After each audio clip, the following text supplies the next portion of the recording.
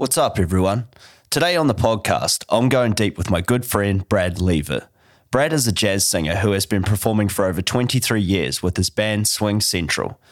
He first found his voice starting out in radio, built up his confidence, and then turned to performing. On the podcast, we spoke about his journey, what it takes to be a professional stage performer, where that energy comes from, and how it's channeled into a performance, along with personal stories and plenty more. Brad even gave us an awesome outro to boot, but you're going to have to listen to the podcast to hear that. Please welcome the suave and talented Brad Lever. You're now about to go deep with Dan Good. Brad, how you going, brother? Good, Daniel. How you doing, man? I'm good, man. That's good. Just been running around a little bit there, setting everything up. Yeah, I've been sitting here for the last. You told me to get here at some time. You make me wait for 40 minutes. I know. Won't let me help Very you. unprofessional, isn't it? Crazy. But I provided beers, so that's a good refreshment, isn't it? And cheers to you, mate. Cheers, brother. Thanks. The taste of green beacon pale ale. A pale ale. I was Tropical going to pale say. ale. Yeah, okay. It's delicious. Lovely. Are you supposed to advertise? You can. I have been a little bit, we do a couple of them where I have the beers. I sort of call it a bro-off podcast. So, and yeah, we tried Range Brewing, which is just down the road last time my mate Damo was here and got stuck into those a little bit. Nice. Taste testing, we should say. But yeah, they recognised me last time I went in there for it. So someone must have seen it. Good. So that works, but maybe not Great Beacon. That is up the road as well. So, but I haven't been there for a while. I just drink their beers. So is there a sponsorship happening? You're being sponsored by I'm these working guys? towards it. Yeah, that's the idea, that's the plan. So if I get a beer sponsor, then I think you're doing something right. Maybe you could do a podcast with one of those guys. Well, I figured that would be good. I'm working my way to it now that it's all opened up again. So yeah. But how you been anyway, brother? I've been very well. That's very good to well. In the close down? Yeah. With the craziness, right? Yeah, with the craziness. So you're performing for the first time last night since it all closed up. Last night at Cloudland. Yeah. Cloudland, yeah. So you're a jazz singer by trade? Trade? Trade? Yeah. Well, is it a trade? It's an art form. It's, a craft. Craft, A yes. craft. A craft that you're getting paid for, which is a bonus. Yeah. It's weird being referred to as a professional singer because it's just fun. But I suppose it's what I do and have done for 23 years. 23 years. With the same band. Yeah, Wow. that's just one band. That's pretty awesome. So have you had multiple bands at certain points? Not multiple. I have Yeah. played in a few Yeah. others as sort of stand-in. Okay, yeah. And one was a work-related band at Movie World. So Oh, right, sort okay. of, singing for your fellow workers, for your peers. Yeah. So the one you're doing at the moment, you've been with for 23 years. Mm-hmm. You're the lead singer. Mm-hmm. Yep. How's that all been going? It has its moments. There's no overwhelming success. You haven't seen my records on the charts or anything because I only have one. Not yet. What's that called? Brad Lever with Swing Central. Okay. Yeah. So Swing Central, is that your band name? That is the band name. Yeah, it's okay. also like the company name. Yeah. And is that the place you play at, or not, there's not a place called Swing Central? No, that's the band name. But Okay, it'd be a good name, wouldn't it, for a It would be. nightclub or Well, I something? figured it was. That's why I wasn't it has sure. other connotations. Yeah. We've had calls in the middle of the night saying, is this a Swing Central? Yeah. No. So the a groupies band. come to your concerts then when they hear swing? We've got a few. Terribly shocked and surprised when they arrive to find that that's not the case. Yeah. Yeah. Well, so there's no single fellas amongst your band, or I'm one. you're one? Yeah. The lead singer single. lead That's singer saying single. something, right? Most of them Rockstar love. know. They're all married with Yeah. kids. Yeah. Okay. Yeah. Rockstar. Ah, so you get the Hardly. groupies then, eh? Yeah. No.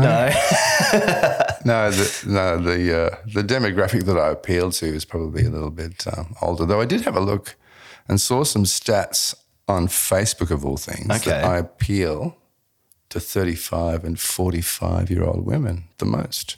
That works. It's pretty cool. It is. I thought. That's awesome. They're good stats. Yeah. That suits me. I like how they got those algorithms going now where you can see your target audience. Yeah. It works, yeah. That's right. So what do you guys mainly play then? It is jazz standards, American jazz standards. It's Frank Sinatra arrangements of pretty much like his tunes. So. Yeah. Yeah, apparently I sound a little bit like him when I sing, look a little bit like Jeffrey Rush. I've got no chance. It works, doesn't it? No chance, yeah. All right. Well, I watched a video before we started this, actually. Brazil, the one online. Oh, yeah. Well, there's a few online, actually, if you want to check them out, guys, on YouTube. Yep.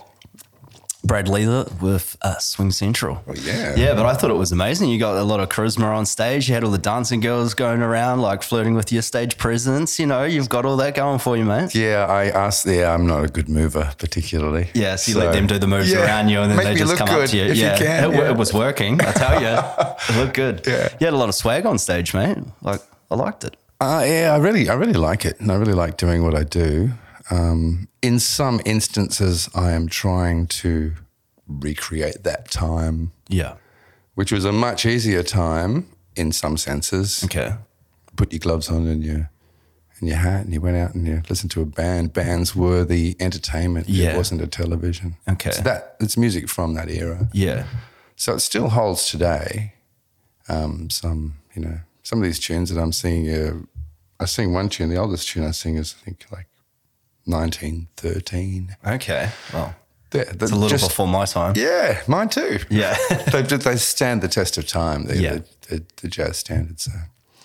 But swagger is showing off, I suppose. I enjoy what I'm doing. Well, yeah, you had a huge grin on your face, you know, and you're working the crowd and working with the dancers around you. So that was what was coming off when I saw it, and a lot of, charismatic on stage and everything like that. So is that a huge part of it, being a jazz singer, when you're obviously sort of playing to the crowd a little bit as well, because you're performing, obviously? But is that sort of something you do with your band members or like dancers and things that are there?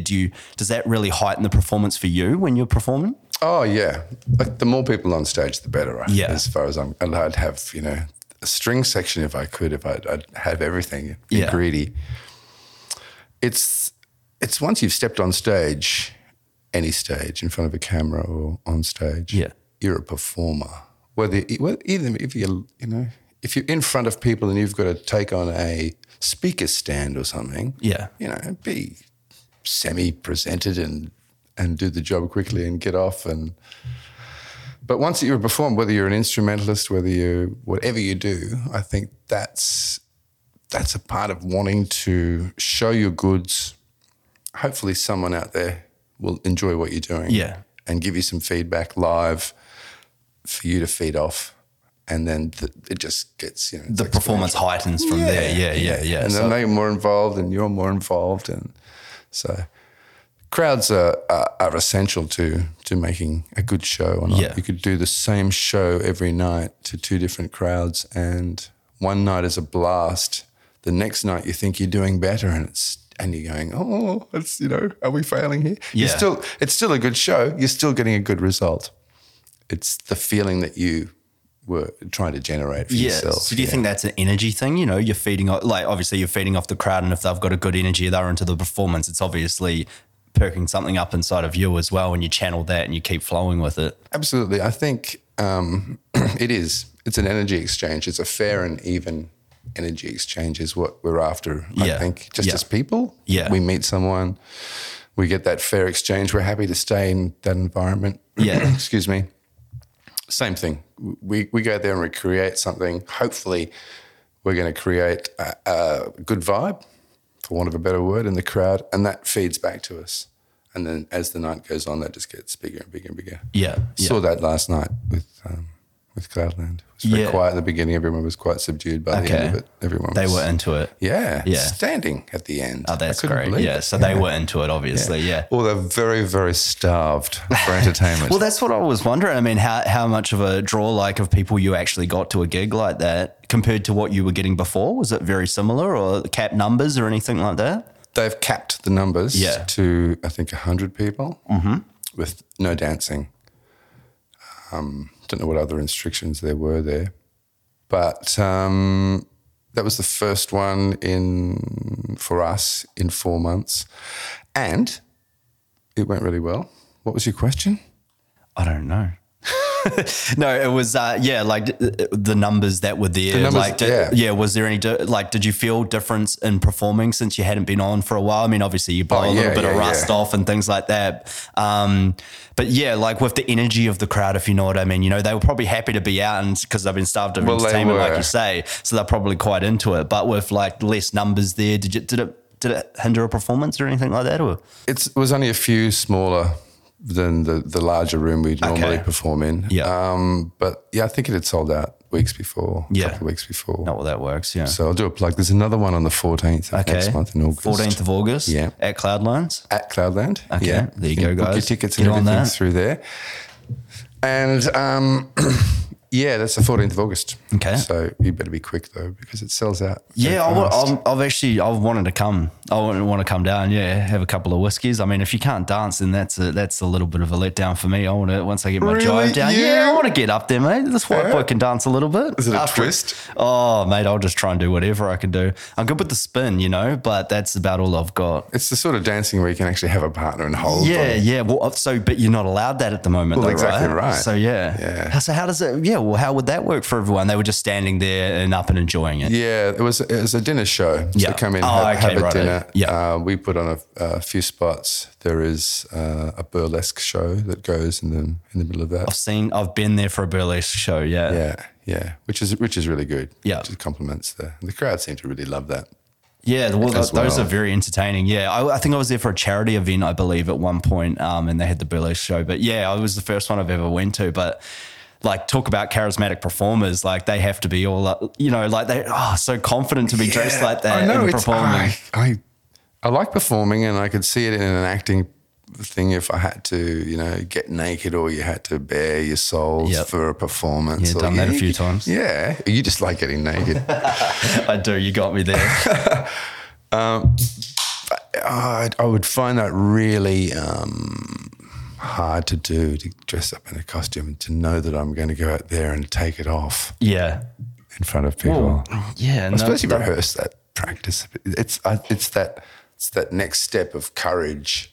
I think it's very revealing, but I would say it's empowering though for them as well, as like a woman performing and doing the burlesque. Like I think like those kind of performing, they feel empowered. That's why they do it. But I'm not sure. I couldn't tell you really. But that's what I understand from talking. They're getting the same enjoyment as entertainers do, and maybe they just really enjoy getting their gear off in front of a lot of people. Well, I think music. It's a sexy, empowering thing though, right? Because you've got control. When you're a burlesque performer, you're kind of trying to control the audience. And I guess performing is like that in general, but in a different kind of seductive way, right? And it really draws people in. It's the wow factor and what's going on. Like they're trying to understand it and they're enjoying it at the same time, but don't know what's going to come next. So it must be cool to have that power in your hand. Even as a performer like you, what you're doing, like that must feel amazing when you're swaying a crowd with what you're doing up there. And that's a better word to use, sway, to guide, to get them into your headspace. Yeah. I don't actually have a show that is scripted. I don't play the same tunes every time I go out. Yeah. Play pretty much the same tunes, not necessarily in that same order. It's not a boring show.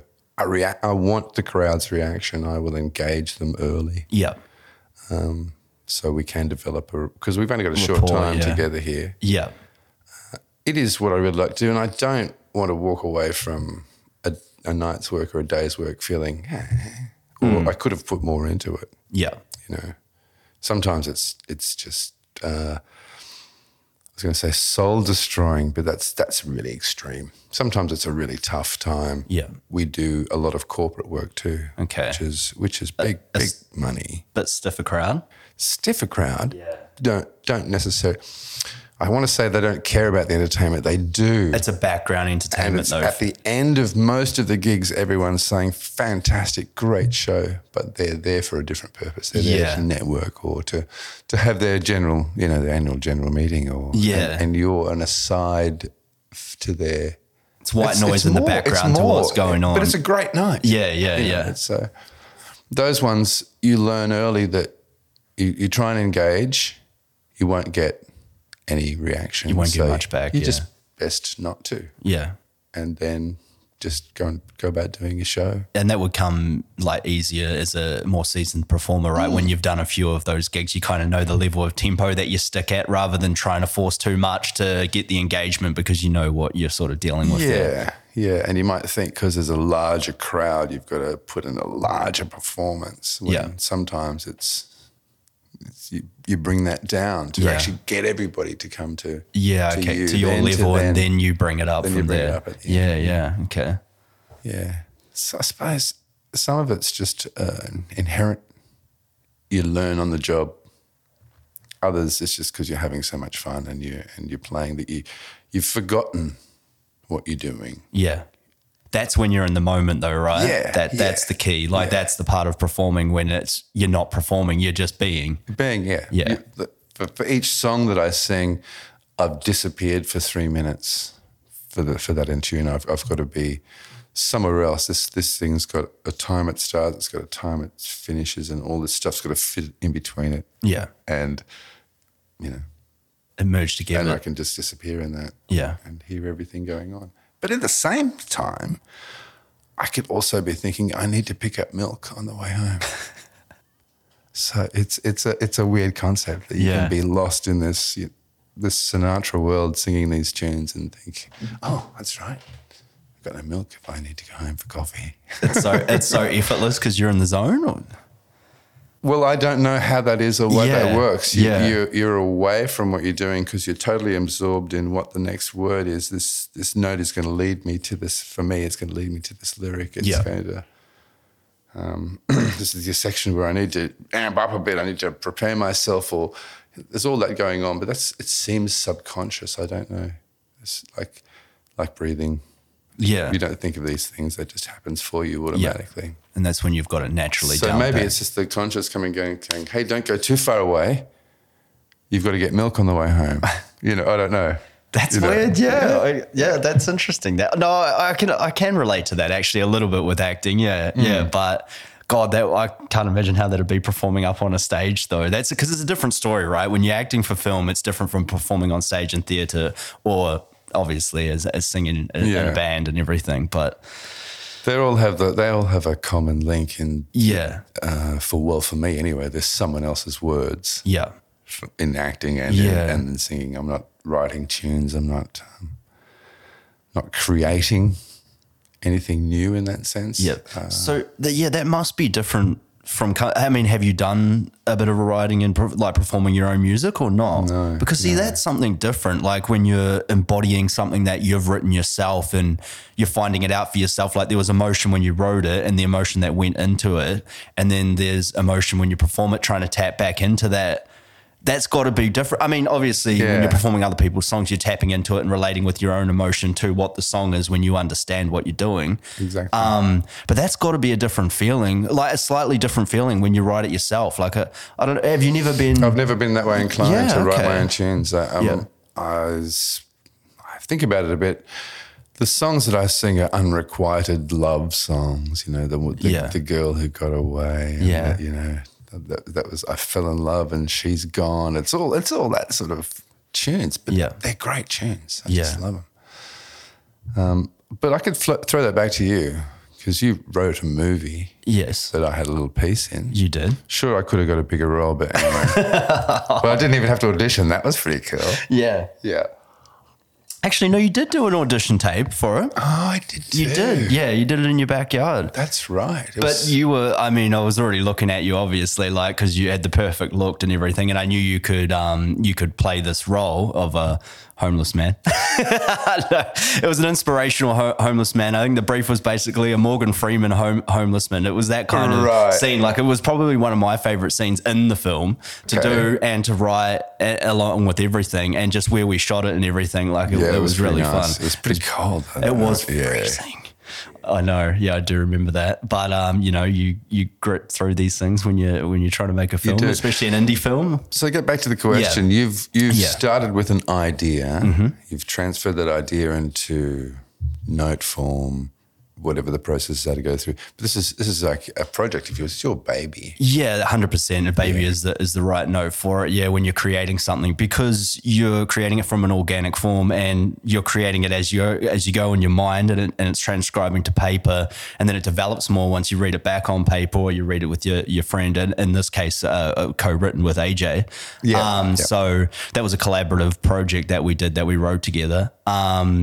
And those scenes, it's funny how that developed, because we both had ideas of what we wanted to do for the film, and it was about jiving our experience, because it was kind of like art imitating life or life imitating art. There were sources of that, like for me coming over here from New Zealand, and been in the game for a few years. So it was sort of getting those pieces out of things that I'd learned and kind of been through. And for him, a similar thing, like came from Brazil to America to Australia, you know, and he's been performing a lot longer. He's a little older than I was, but he'd also done a lot more on that side of things, like the writing side. But yeah, and it was about our own perspectives of the industry, I guess, and living through moments that we put into the script, because it was one of those things. And then you created a game where you're acting it out, and yeah, so it's an interesting process. And that scene, we both really wanted that in the film. Like, you know, we just wanted one of those inspirational moments of for the character that went through obviously a very hard time early on in the film, tough time in the industry, you know, and then you have some things that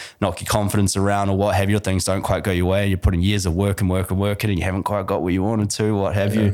But it was, one of those down on luck moments, and he got broken, you know, the chick that he was seeing, played by Talia, was she's a wonderful actress in the film. So yeah, she, you know, broke up, and then you go to that scene where you're just wondering, what am I doing all this for? You know, you're at that realization point, and then you meet this random homeless man in the park there. So we shot that under the Story Bridge. We did. Yep. We did, yeah. On a freezing winter night. It was. I remember that immensely. That was a cold bench that I had to sit on a few times. Get up and do that again. Yep. Yeah, we did have to do that. And it was, that's the thing when you're playing on the indie game, you know, like it was like a situation where there was people around, but we got the bench we wanted because we had scoped it out beforehand and had to look at, you know, like the flicker of the lights in the background, like the bouquets, they call it, like in the background, looked amazing in that scene. Like that's why I really loved it. And it was an eerie sort of night. It was just kind of perfect for it. It felt right too. It felt like a good vibe. You couldn't have planned it.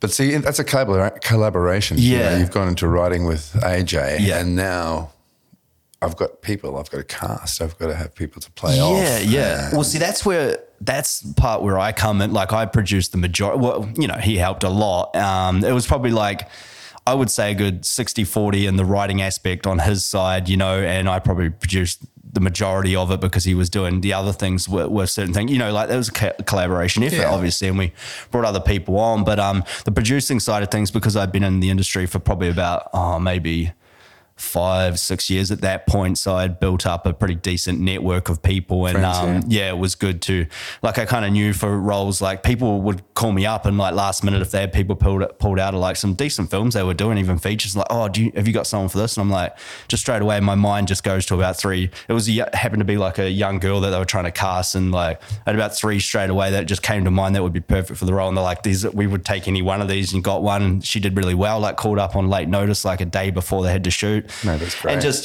so it's great. So I've got a mindset that kind of just for cast types and things like that works. Just, you know, people's energy and personality and what they can put into a role without them trying to force and play a different character. Is it even from your perspective? Because I know you hadn't done a huge amount of acting, but you're a performer, you know, and you know what it is. And we met on Thor Ragnarok, obviously. And so I knew you could do this regardless. And I told AJ, I got the perfect guy straight away, showed him a pitch. He's like, yep, perfect cast type, you know, like for the look and everything, what can he do? And straight away. And there was only really one other guy that sent in an audition tape, and he was actually Gideon. Do you remember Gideon? Big, muscly rugby league player. He was able to come and see one of my shows, but I won't say anything about that. There you go, throwing shots. Yeah. But no, so he, like, obviously he didn't have he's younger, but he has a really good inspirational sort of performance about him, and he sent in a really good tape for it, but it was just like, you had it all over, you know, like, but the next best thing was definitely him, even though he wasn't even old enough to play the role. He doesn't even look homeless though. He's a muscle-bound, super fit guy. Oh, he dressed down for the audition tape, and he did a really good job. Like I don't doubt that. Yeah. So he's good. He wasn't with his shirt off. Nah. I mean, he would have probably tried to push to do that, but you can't overshadow the lead, mate. That's right. That's right. But and that's as a performer, I'm the front man of a band. Without a band, I just stand on stage and what do I? Yeah, hi. There's so many people behind the scenes of everything. For that one person to be up there shining. Up there doing their thing. Yeah. And that's you notice the really cool performers in bands and things like that acknowledge the people that they play with, because there's always been lead bands that don't really give a fuck about the people that they're playing with or whatever. You see it and you kind of get that vibe and that energy. You can see it in the background. I don't mean, a lot of people probably don't take notice. They're probably just taking notice of the main, but I like look at everything when I'm looking at a performance, and just see how it's all coming together and what's happening here. And you can kind of tell the energy and the vibe of the situation. And so that must be, you guys have been together for 23 years, so that's a long time. And I'm sure there's been some ups and downs within all that. But what do you think helped keep you guys together for such a long period of time? There's two of us who have the band, my musical director, Ian McRae, and myself. Yeah. We have had, over those 23 years, a number of different musicians sit in different chairs. Okay. We've found, we find a team that we really like, and these people get on really well together with each other, and we all get on together, and then it just extends out. I am privileged to be playing with Brisbane's best. For example, what you're saying, like Tom Burlinson puts on a great show. He comes into town. He takes my musicians. Oh, okay. So I'm left looking for a band. Not that that's a problem. I can find other musicians who will do the job great. Okay. But first choice, there they go. It's like, so I am fortunate to be playing with the best in Brizzy.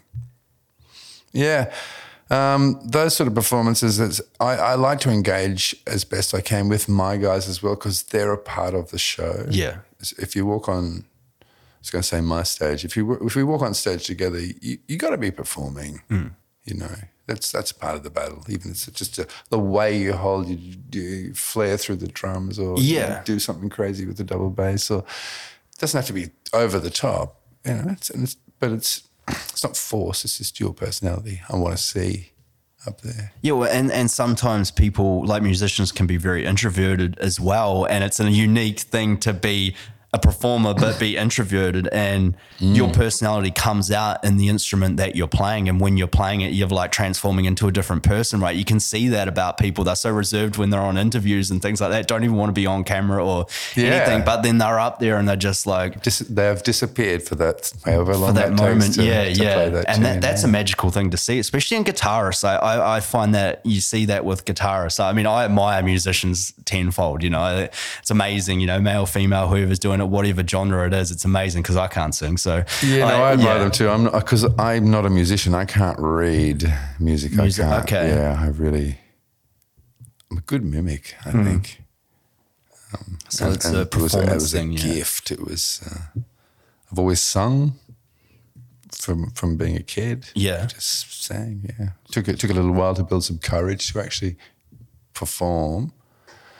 And I had to see a few performances myself to know that was pretty good. And whoa, I've got to reach that standard before I could be happy with what you're doing. Yeah. So as a kid growing up on the Gold Coast, Twin Town Services Club was a big venue at that time, where they still were showing entertainment. And I got to see Sammy Davis Jr. when I was 11. And at 11, he just blew my mind. This guy just lifted the roof off the building when he started singing, and I went, oh, well, I've got to be able to do that. Yeah. If you want to be a good performer, you've got to be able to do that. Yeah, that level of performance. Yeah, so with that, then it was like, so now I'm listening to Frank Sinatra, and now I'm listening to these tunes, which mum and dad had as records at home. So there's no big... and play it all the time when you're a kid, So I know these tunes instinctively. But... a few other performers, Harry Seacombe, opera singer too, as well. He just blew the roof off the place. So I'm thinking, you got to do that. Yeah. And then my goal was to hold a note longer than Frank Sinatra. Okay, that was my thing. So I practice and practice and practice and tuned, and I'm self-taught. I don't know how good it is. But I find a lot of musicians are like that though, even with guitar and things like that. As you say, I'm like, how do you, and they're like, oh, someone asked to teach you, like, I don't really know how to teach you. I taught myself through videos or, mimicking things and everything. And that's how I learned how to play. And you see they're amazing, and it's like, how do you? Oh, I'm a firm believer that we're gifted with something. Yeah. also, one of the biggest questions I like to ask of people is, like, when you were little, what did you really want to be? And what changed in that process to... Because I sort of always knew that I wanted to do this. Yeah. It just took me a really long while to build up the chutzpah. Yeah. The courage to courage go out and there the and do confidence. it. Yeah. And it was only seeing other people who were out there with the courage doing it. And I know these people, and I know their, hardships or whatever they go through too. And I'm thinking, well, I can do this. Yeah. Yeah. So I actually started performing in theatre. My first was an acting gig, but musical theatre. So it was Camelot, and I was Sir Dinner, and everything went wrong. Not everything, but amateur theatre. Yeah. There's supposed to be a flash pot, an explosion, Merlin appears. Where's my cue? I've got the opening line of the show, and then it's bang, and then I've got the next line, but the bang never went off. So it's like there was that so moment where you're frozen. I go and line this, and then the third night in or something, I've just finished my lines and goes bang. The guy playing Merlin, even though I've gone, whoa, it's like... And you got to channel that into your performance, well, though, right? When not maybe at that point, but yeah. But these are all the things, like, it's just theatre? Whoa, this is exciting. Yeah. Things don't happen and things can and can't. So I actually went backstage then into the lighting department of the Gold Coast Arts Centre and learnt how it all worked backstage. Okay. Not proficiently, enough to know that, this goes there and this happens and in this order and these sequences and to get an idea of theatre, and then through that on the follow spot for shows. Australia, I wasn't really a big ballet fan. I can't remember years. At the time that I was doing it, the two principal Queensland ballet performers were the principals for the Australian Ballet. Okay. And we had the Queensland Ballet in, and I was on follow spot on one of the leads. And I'm mesmerised now. I've never seen ballet. I thought it'd be boring. This is just the most amazing thing. And so it's like you opened up to other experiences to not be so closed off. Yeah. And it would have added to your performance as well, understanding all those things behind camera, behind performance. Yeah. Because you find that even with acting and things like that as well. Yeah. Once you learn those things, you understand it from a different point of view, and then you kind of... It's not knowing your cues, but it kind of is to a certain extent. You know how things are working behind the scenes, but you forget about that when you're performing. It just seems to aid you in some way. Like, I don't know if it's an understanding. Is that what I'm saying about the craft? Yeah. It's like you're learning, whether it be a physical craft to make something, there are certain steps you must do in order for this to... Doesn't matter if you do this one before that one, it's still going to result the same. But same thing with your craft. If you're learning to act or sing...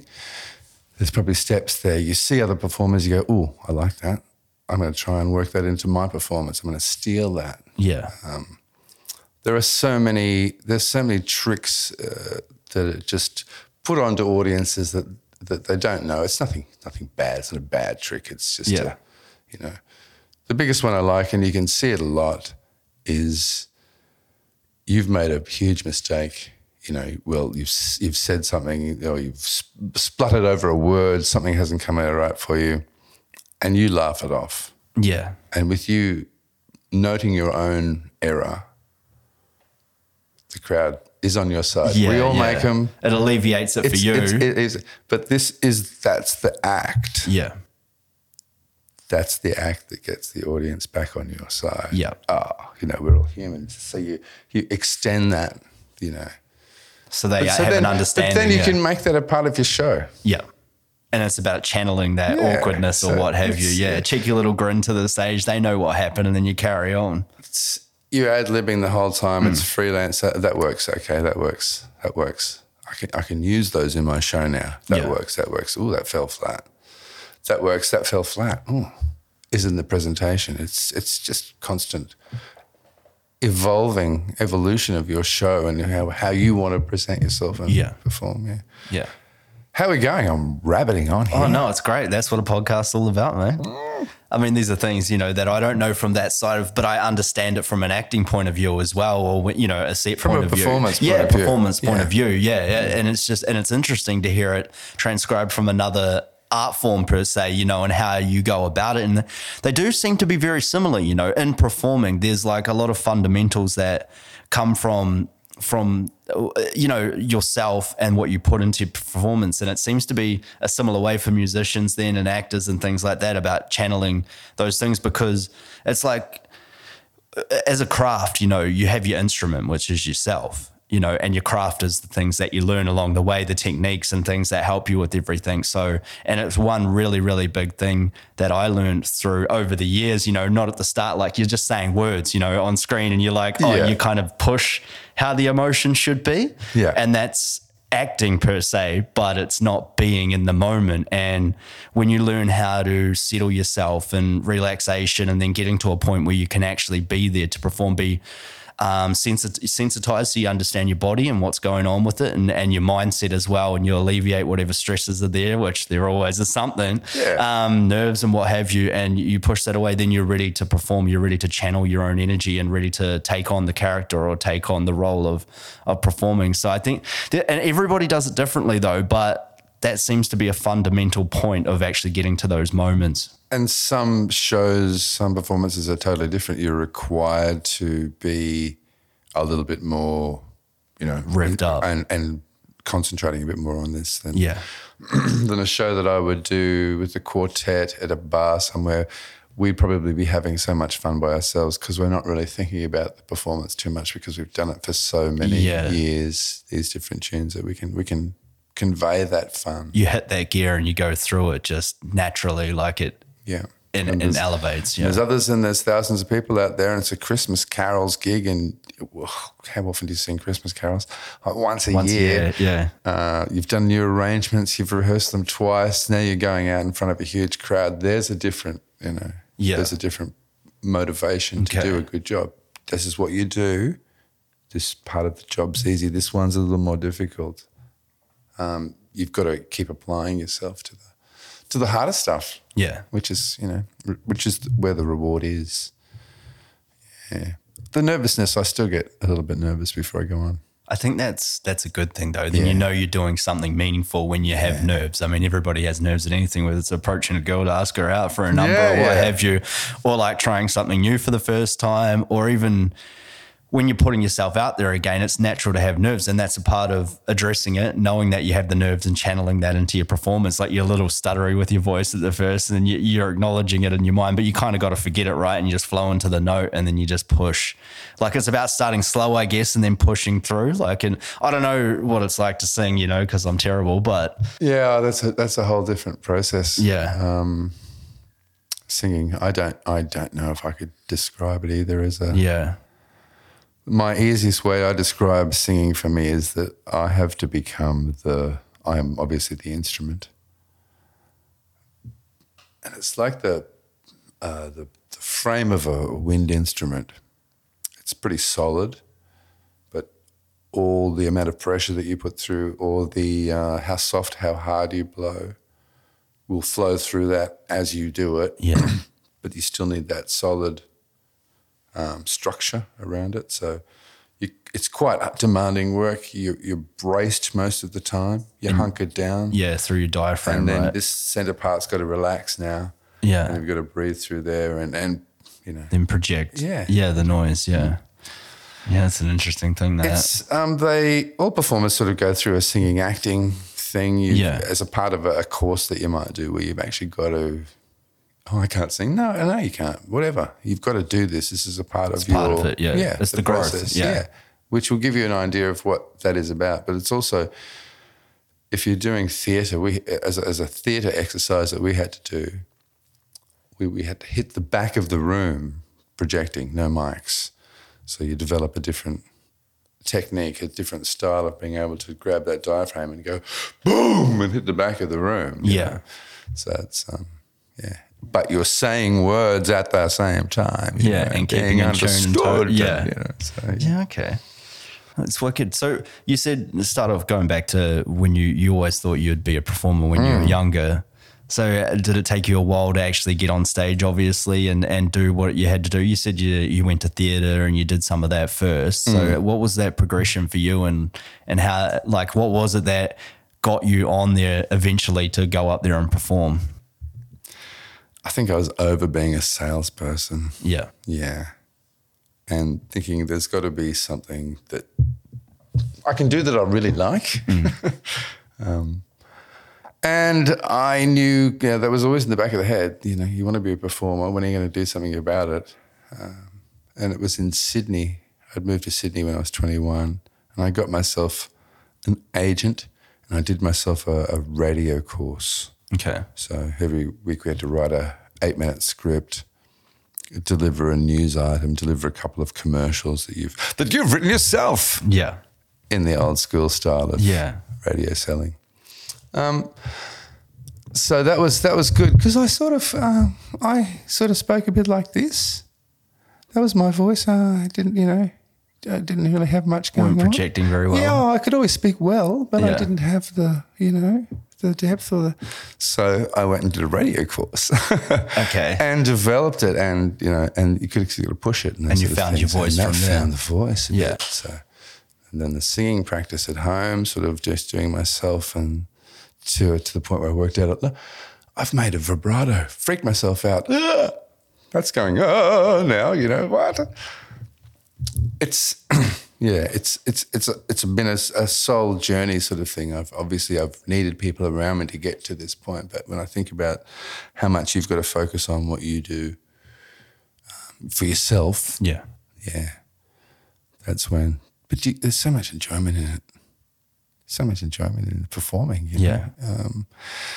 I would not have get to met you if I didn't perform. It's something we don't catch up as often as we probably should. No, that's right. Yeah, but you can make a call out of the blue, and that guy's there for you. And you start back. You know what I mean? Yeah.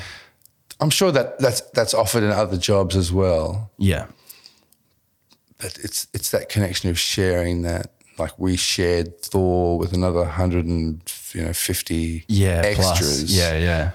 Was only us 150. Was another 150. It's like it's how you're going to view it. And it was like that because you're sort of a team, but you're a group, and there's like a good bonding. You find your people pretty quickly, but you tend to get along with everyone on set. Basically, there might be the odd one that might be a bit of a misfit, but you tend to jive with them because you're all there and you're vibing off that energy. I think it hits you when you go in those gates or just before you walk in that Warner Brothers gates.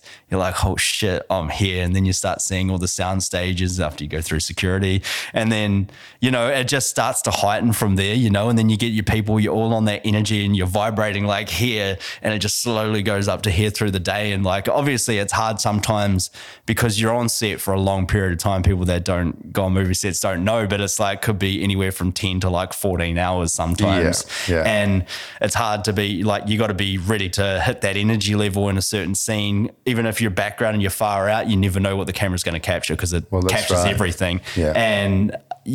And then you're coming off and then you're back up again. You're kind of jiving together, you're working off each other's energy, and you're really like, it's a team thing. Well, it is. And you've got to be, you're also following direction. Yes. Like the director comes over and says, this is what's happening here. We need all of you people to understand what's going on. To do this and to have this reaction on your face of whatever it may be. Yeah.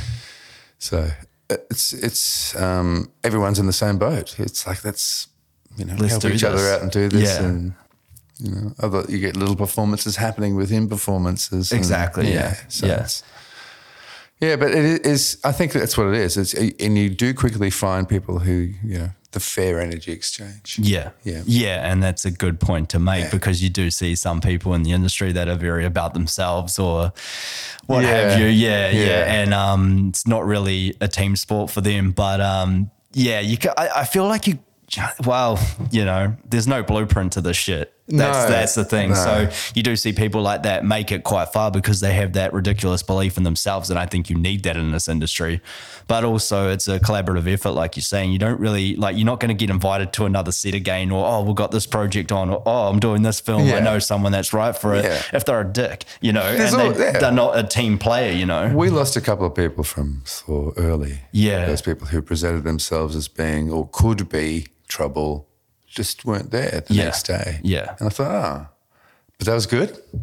That was good. It was good for the whole vibe of the whole crew and everything. Because they're upsetting the vibe, right? That's the thing. And you're like, oh, God, what are they going to do next? To have that many people, you're going to have some, some sort of people you probably haven't taken the time to get to know, and you probably, you're never moving in those same circles, so you'd never really got to spoke to them.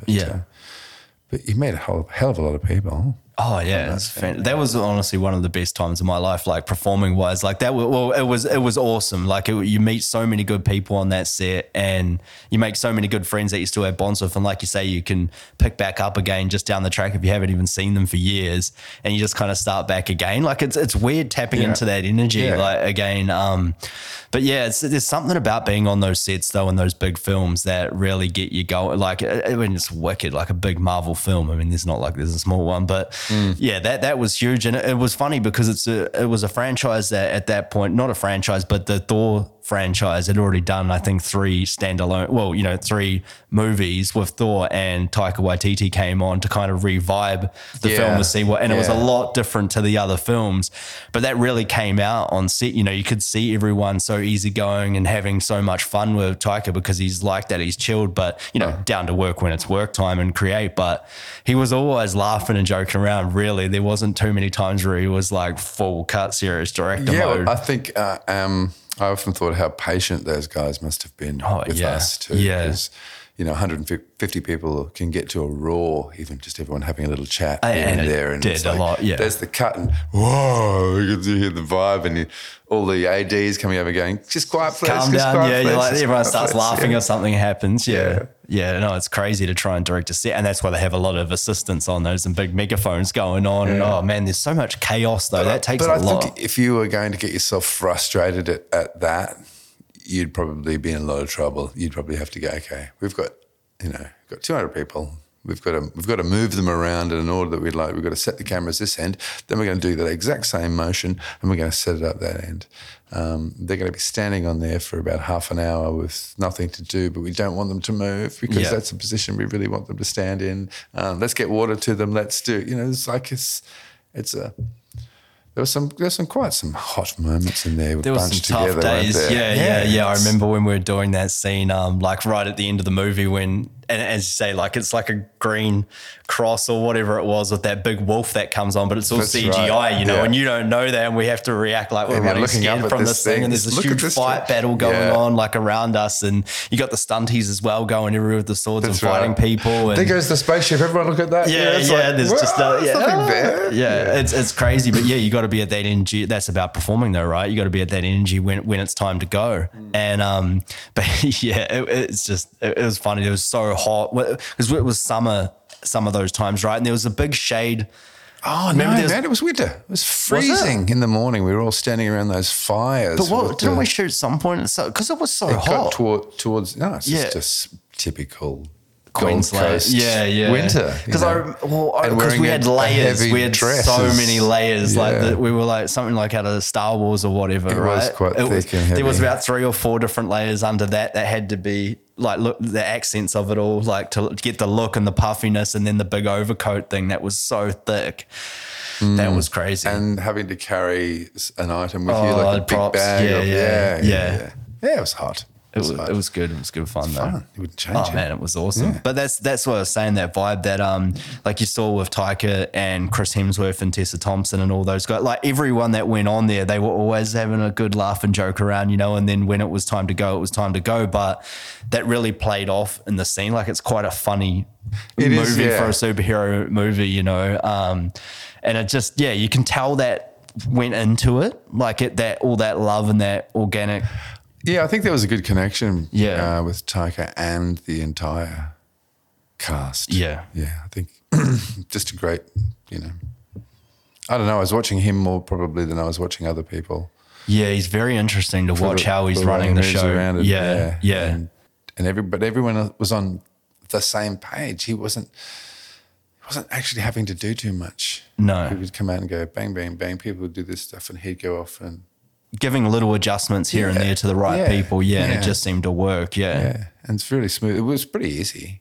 Those days that we sat and did nothing, There was, for 12 hours. Yeah, when they got We're going on yet? We could be on in an hour or something. Oh, how exciting. Yeah, there was a few where we didn't even go on at all. Yeah. It was crazy, like having like 150 extras just sitting there on hold for the day just in case we need them. That's right. And, as you were saying, we had the hot space we were sitting in. And Yeah.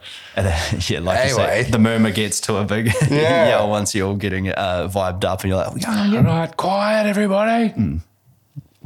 Well, so what is it for you that performing is still going? You've been doing it a long time now. So what is it for you that keeps you going? Like you feel like that's another extension of yourself that you're leaving up there on the stage, or what is it that keeps you going with all this now? Don't know that I could do anything else. I could, but that would give me the same satisfaction, same job satisfaction. Yeah. It's not always the most lucrative. And that's sort of a second thought, that side of it. I'm fortunate that I can be in a position to be looked after well. So I have the freedom to explore and have done what I would like to do, basically. But yeah, I don't know why. Why do we do it? What a stupid thing we do. We put ourselves under so much stress. Just before a time we go out there and we want to show people that we're going to do. I'm really trying up here to entertain you, and I hope you're really enjoying it, and so I can get some extra job satisfaction because I'm so needy and greedy and need of that attention. So many, Yeah. But then when that's all over, I don't want that attention. Sometimes the meet and greet afterwards is full of compliments and it's too much. No, thanks, thank you, no, thank you. It's like, thank you. I need to go back. I need to go back into myself. Keep now. me real. Yeah. Keep me real. Don't let my head get too big here. I'll never get out the door. I've worked a few different jobs. I think I left maybe only one of them. The others I was just dismissed from, with the boss saying, this is a really sad thing that I have to do, but I've got to fire you. Oh, you're a great person to have in the office. And, it's like the office clown, class clown. Always that sort of thing. And I started at Movie Worlds performing there as a presenter. And one of my old bosses from Sydney came through the park and he went, see, this is where you're supposed to be. Yeah. So it was like, it had come full circle. I was dismissed because I was dancing on the tables on a Friday night. And, Did you have a Schiller up on the table? No, come on. Clothes Why on? is everybody, so here's some George Thorogood, Just into it. bad to the bone, Yeah, just, I don't know. Is that the show-off part of show business? I don't know either. I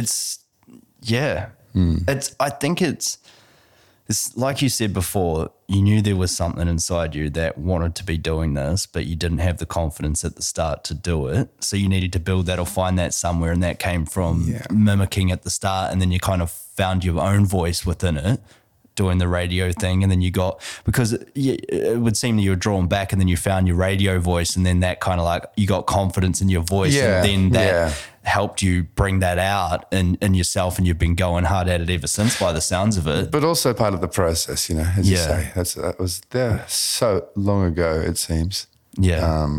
And there were stepping stones to that. to get what's there. the start to get me to on this thing that I really want to do, but I don't know what it is in the industry that I want to do. I really like music. I don't mind singing. Am I good enough to sing? The draw was to the industry, not to a particular thing. Singing was the thing that I went to the most because I really enjoyed that. Yeah. It is a performance. There is acting involved in singing. Stage presence. Stage presence, yeah. And the most rewarding, I think, is theatre, because it's there, it's right there, it's live. Yeah. It's, you've either done a good job or you haven't. They've liked you or they haven't. It's like no movie that someone's sitting back and critiquing later on. Oh, I didn't like his performance in that one. Well, you can tell me to my face. You don't have to write it down somewhere. Yeah. No, that is interesting. Yeah. So, you found your voice and you keep going with it. And you started out, you did theatre. That sort of was the natural progression, and then to singing. So have you done much other than the theatre stuff with the acting? I know obviously you had the. I worked at Movie World for 9 years. Yeah. So is that part of being the superheroes or anything along those lines back then? I've dressed up as character. I've dressed up as Batman. I'm Batman. You could play a good Alfred right now, I feel. I can see that. Once Batman, though. Old, I was young. Michael Keating Batman. Yeah. Yeah. Oh, yes. Yeah. Well, yes, that was the first part of that. I was tech involved. So I was, my title was Atmosphere Supervisor. In charge of the atmosphere, making sure the weather was good. No, I had a whole bunch of dancers and a whole bunch of actors, as well as your superheroes that I, structured to be in the park in different areas at different times, different shows. I was also the tech, so I would run all the sound equipment to each show that we did on the street. So at that time, there was a Bonnie and Clyde show that was mic'd. We had a Batman show that was mic'd. So you're just spending the whole day making sure you've got your cast in position and So it was and rostering and all that sort of things. That's a lot of work. It sounds like producing at the same awesome time. To have an understanding of how a system can work. Yeah, okay. And you can just tune that back into your own little band and it's easy, whatever. Yeah. But for the last 5 years of it, I was performer.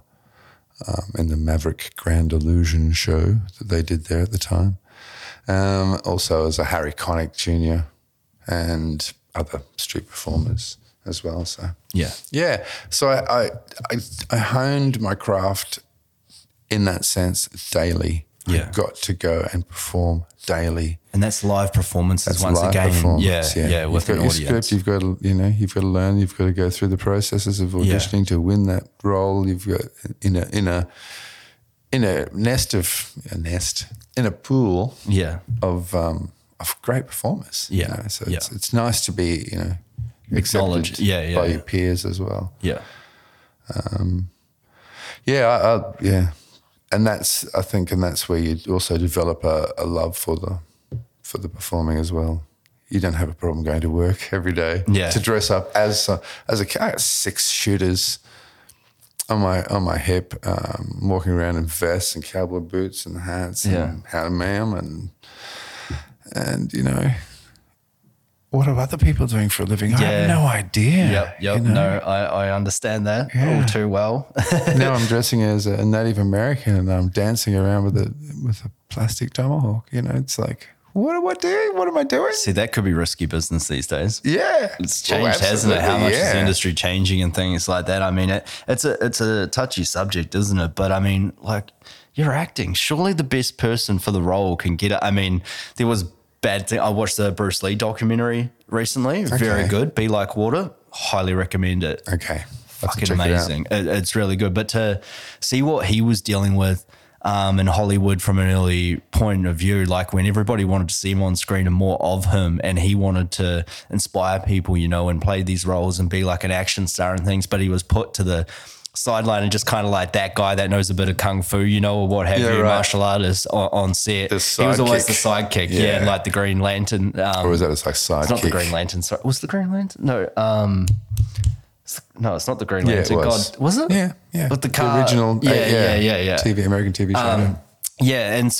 And to see what he was dealing with, and then he was like, you know what, I can't do this anymore. You're not letting me be who I want to be and what I want to portray, which unfortunately Hollywood has a stigma for. And so he went back to China, and then they had to go over there to get him, and he did that into the Dragon or something, or it was pretty awesome. Like I'm a fan, but I'm more of a fan past tense, now from, after he passed away and things like obviously it was a bit, but before my time.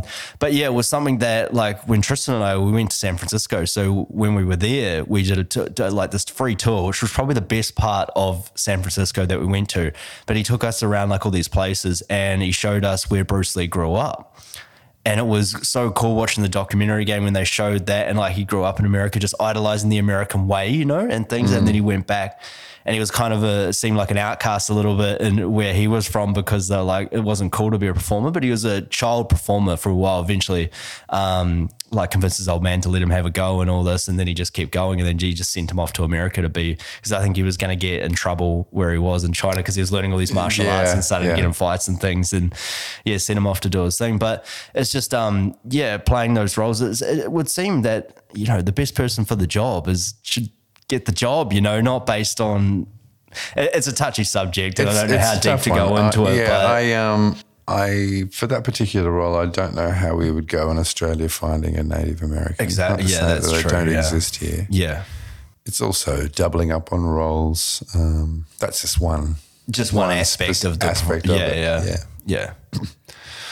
It is a bit touchy, and I remember thinking when the Me Too thing started, I was hanging with a whole bunch of girlfriends from Movie World. We were out at a social thing one night, and I went, I don't know if I've said anything that's been untoward, nothing that I would have intended ever to be anything, but maybe I've thrown away a rude comment or a lewd comment, or, you know, it could have been suggestive or those sort of things. So I sort of went into this group of girls and went, look, I just want to apologise for anything that I said, this Me Too movement going on. They went, oh, man, of all the people, you don't have to worry about a thing. You know, it's like, you don't know who anybody is in this industry. You don't know what anyone's background is, but, you know, particularly in this industry, you've got to be nice to everybody anyway. Yeah. Particularly in this business, just, you know, you don't have to have an opinion on everything. No, just respect other people and the way, you want to be, you know, the way you want to be viewed as well. But I think that speaks tenfold though in this industry, and that's where you'll get other roles and you'll be asked to come back on set or do this gig, is because you're a good person and you help out when it's there. I don't know how many times I've been on set and like helping the lighting guys move everything around, even though I'm waiting, like just sit down, chill, relax. No, I've got to do something, you know, like I need to keep busy though. So I'm like, want to help out all the time. But I think it helps when you can do that, when you can lend a hand every now and then to lift something or what have you. Yeah. I go from wearing a tuxedo and all my jewels and everything on stage doing my show. I go backstage, I take all that off and I come out the front and I load up the keyboard with my piano player and I load up the speakers and I lug those down to the car and it's part of it. There's no glamour. Yeah. At the end of a gig, you know, it's not, well, not at a working band, you know, I can't afford roadies. Yeah. I've got to be the roadie. So in some instances, it's really got to be, you've really got to love the job. Yeah. You want to put on a podcast, you've set all this stuff up for yourself to do this, you know. Yeah, exactly. Yeah. And it's just because I like connecting with people, you know, and I'm curious naturally. So I want to understand how you go about what you do, you know, and it just naturally, I started listening to podcasts. This guy got me onto them eventually. It took a while. Yeah. And then once I did, I was like, I can do my own one.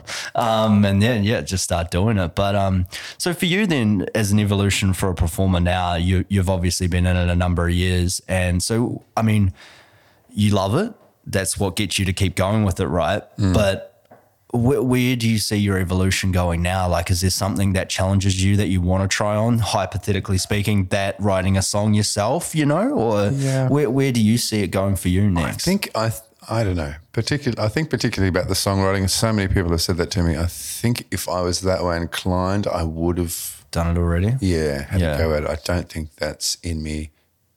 But the desire to sit down and try and write a song isn't there. Yeah, it is a hard thing to get writing on paper, but once you force yourself to start something like that and you just start scribbling, that's when you actually find momentum in it, and all of a sudden like an hour or two passes and you've got bones of something there to go on, because it is hard to force yourself to do it unless you're naturally inclined to want to put that down on paper. Yeah. Because it was the same, but once AJ and I started, we talked about it for so long, and then we're like, look, let's just do it, like, because we both want to do it. Let's get together, let's brainstorm something, and then it just starts to organically grow into this, and you're like, then you get the momentum that you want that you need to keep going with it. And all of a sudden you're doing the film, you're acting the scenes out that you did a few months before that you wrote on paper. You know what I mean? It's a very satisfying thing to go through that I could process. probably see myself writing a script before a song. Okay. Yeah.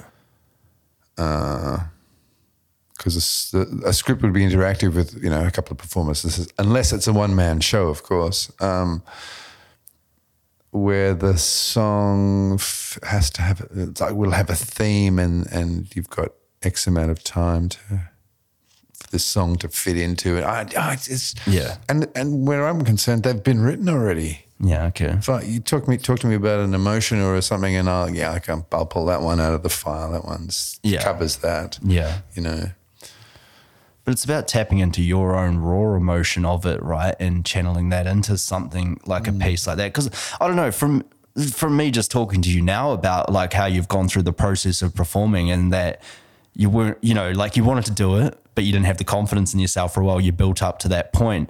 Is there something that you just started performing, you started singing, you're like, I can mimic these songs good, I'm happy to do this, I'm happy to do this. But is there something that you put a barrier up for yourself to not tap into that? Like, do you feel that there could be something if you actually sat down to do it, you know, after a couple of whiskeys one night? I think I'm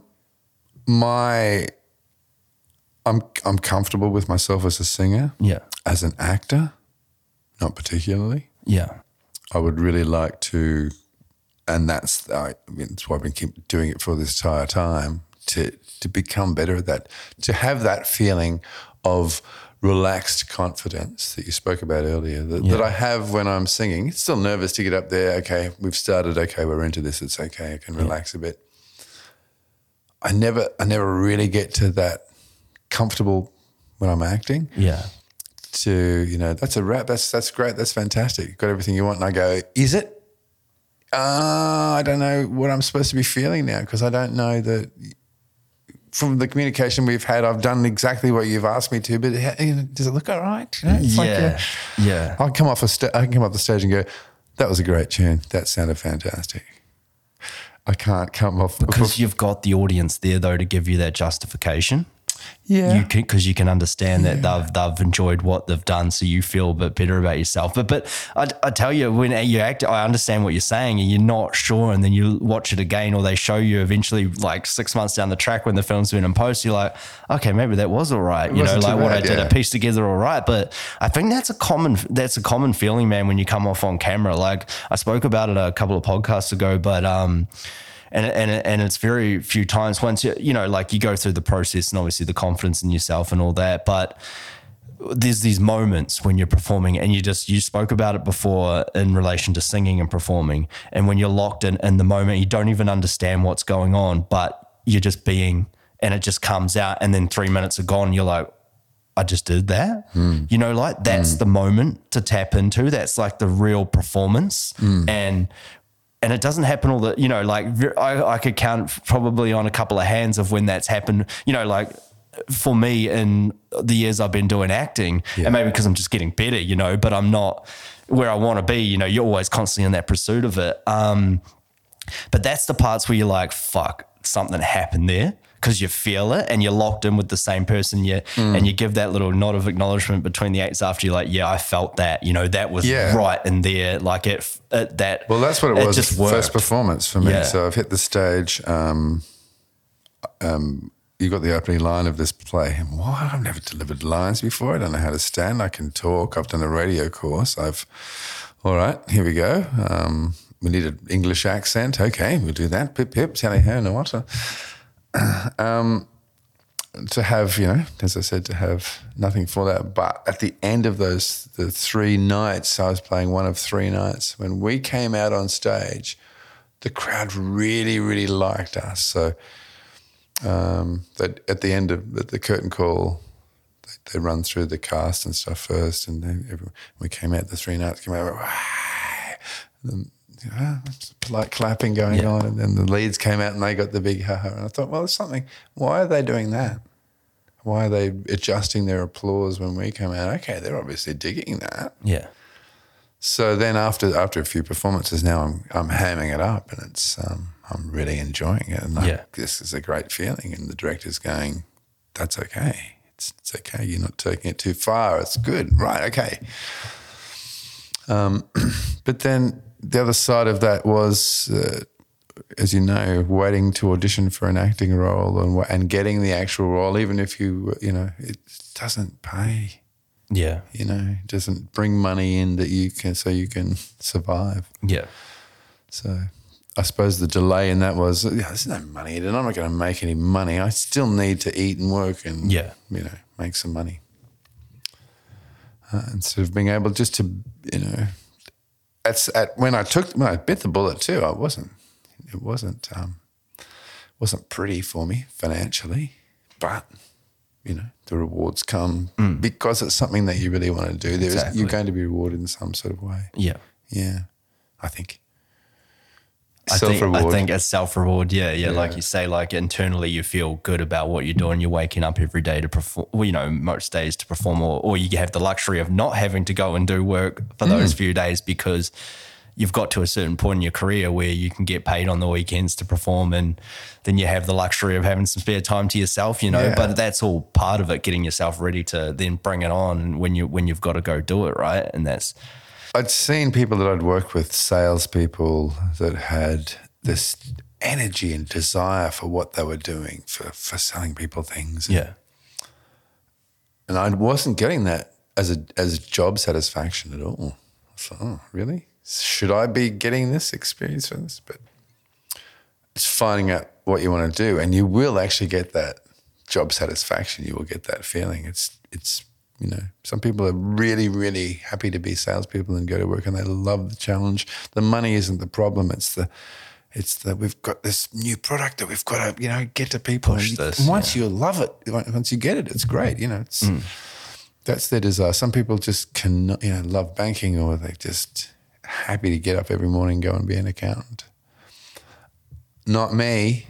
Not me. I couldn't do the office thing. I tried. 20 years. Yeah. No, I can't do this. Yeah, no, I feel you. Still doing the full-time job, but yeah, it's just you get to those certain points where you just got to, throw caution to the wind and just take a chance on yourself, I guess. That's really the point where you get at, because, yeah, you don't want to sit back and realize and live life and regret that you didn't take a chance on yourself to really pursue these things in life, because it's a hollow life if you don't feel like you. Well, that's right. Yeah. And I don't want to look back and say I didn't give that a go. Yeah. I have that already. There's a few things I probably should have gone for and didn't, maybe missed out, but I don't know. I didn't do it. I'm not going to look back. No. I'm going to get a sore neck if I keep looking back. Yeah, well, that's the thing. You're not going to move forward if you keep looking back. Like, you can acknowledge that you've gone from this point to that point. And you're like, wow, I've actually, because you can get caught up in it when you're a performer. You're like, I'm not where I need to be. I need to do this. But you can also get caught up in the fact that, hey, I'm doing really well at the moment. Things are going really great for me. And then, the bum falls out of it and you go, oh, hey, I didn't really prepare for my future. I just assumed that this was going to be how it's going. It's all going so well. Yep.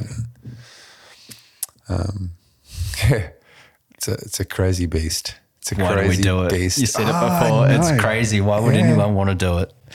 It's for those highs, right? It's bigger than we are. I think it's bigger than I am. Yeah, I mean, it's an entertainment point for people. Like, I find, like, I can sit back and consume, and consume movies and music and things like that, and it heightens emotion within yourself. Sometimes you're living through certain roles or things that you haven't experienced in life or you haven't taken on yet. But I mean, that's such a powerful thing when you can go and do that for a job and get paid for it, or not get paid for it. But it's just you feel like you're giving back to the world in some way. Like, whether you might not be changing huge amounts of things, or lives, but I can honestly say that I've watched movies before and I've lived through certain moments and go, wow.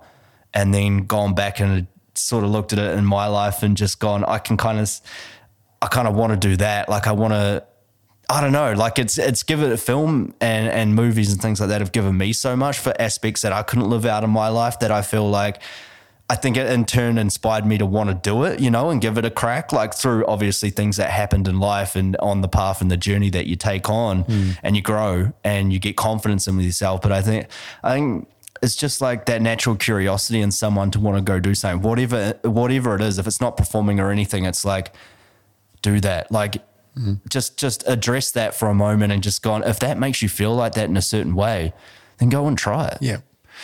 And it's live performance that you might be making a difference to someone's day. That one person who was having a bummer saw you play and went, that song reminds me of, these are stories that you hear. Nostalgic that song moments. it reminded me of when I was, so many people come back and tell me that I was here when I saw Frank Sinatra. Oh, good for you, Yeah. So, and compliment me That's again. a compliment to reviving that memory. You've done it. That was fantastic. Thanks. I thought someone was playing a record and I walked around the corner and there you were. Oh, wow. That's got to be a good compliment, right? So that's a good mimic, I suppose, yeah.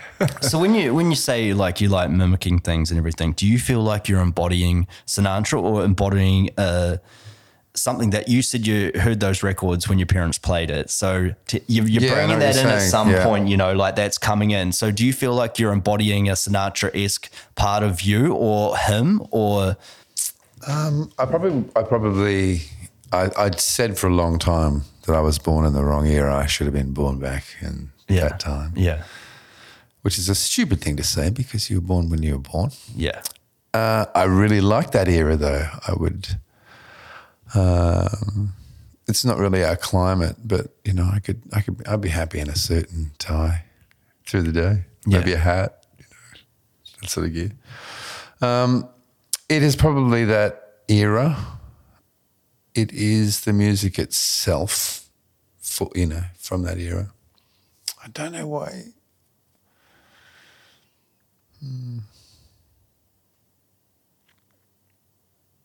What was the topic of the question again? I get so sidetracked. The point of that was you had Sinatra. I mean, you chose to you're doing Sinatra songs, and do you think what part of that when you're performing? Do you think you're tapping into a mimic version of Sinatra, or do you think you're tapping into something within yourself that those songs brought out in you when you were younger and you're performing now? I think so. That latter one. Yeah. I'm not trying to be Frank Sinatra. I'm not trying to do a Frank Sinatra show. I do a Brad Lever show. I do nothing of Rat Pack stuff. I do none of that gear. The tunes are the ones that I do, but they weren't just done by Frank Sinatra. These are standards. Like everyone did them. They do them their own way. So that's just the sell because everyone knows Frank Sinatra and knows those tunes. Yeah, so, I suppose lazy because I sound a bit like him, and that's and these are the tunes that I can do. And I don't know what is the I'm missing the meat of what you're trying to tell me here. I had something for you. Were we talking about just changing someone's day? We did that, didn't we? Yeah. No, it's more. When you go up to perform, do you feel like you're embodying something within yourself, or like a feeling that you got from listening to a Sinatra song, or you feel like you're just embodying what you think that song means to you through what Sinatra was playing? No, I think the choice of tunes out of the catalogue is important to me. Yeah. There's some you've got to do you can't get away with. You've always got to do New York, New York. Yeah. You've got to do My Way. You've got to do The Lady's a Tramp, except if it's a wedding. You've got to do, other standards.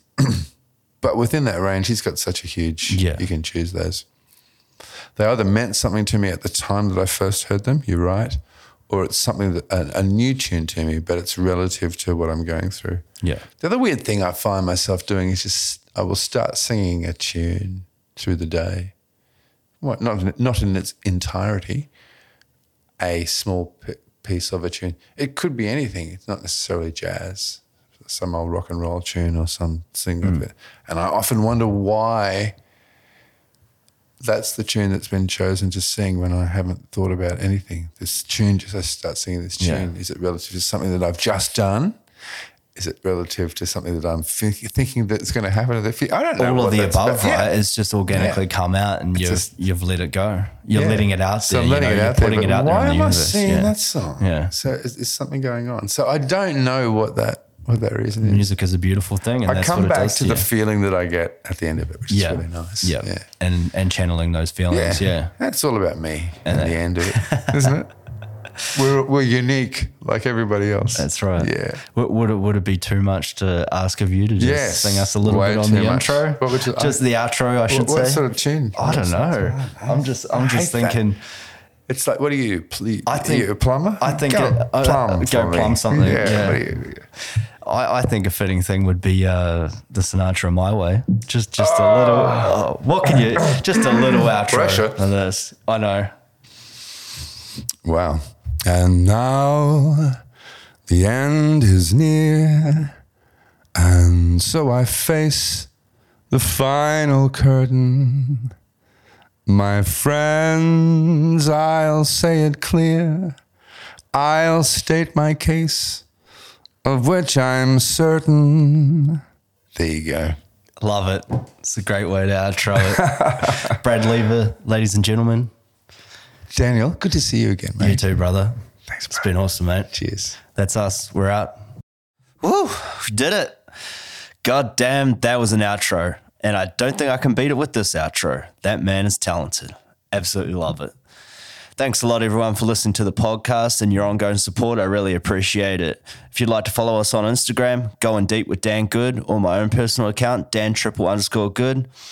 Appreciate all the follows, YouTube, iHeartRadio, Spotify, Apple Podcasts, all of it. Listening to the podcast is number one, but on all the platforms, I really do appreciate it. If you'd like to keep following, there's some good things going on at the moment. We've got some great guests coming up, and I've even got some stuff popping off in my own personal life with my acting career and filmmaking. So watch the space. Appreciate it, people. Keep grinding. Keep loving life. Peace.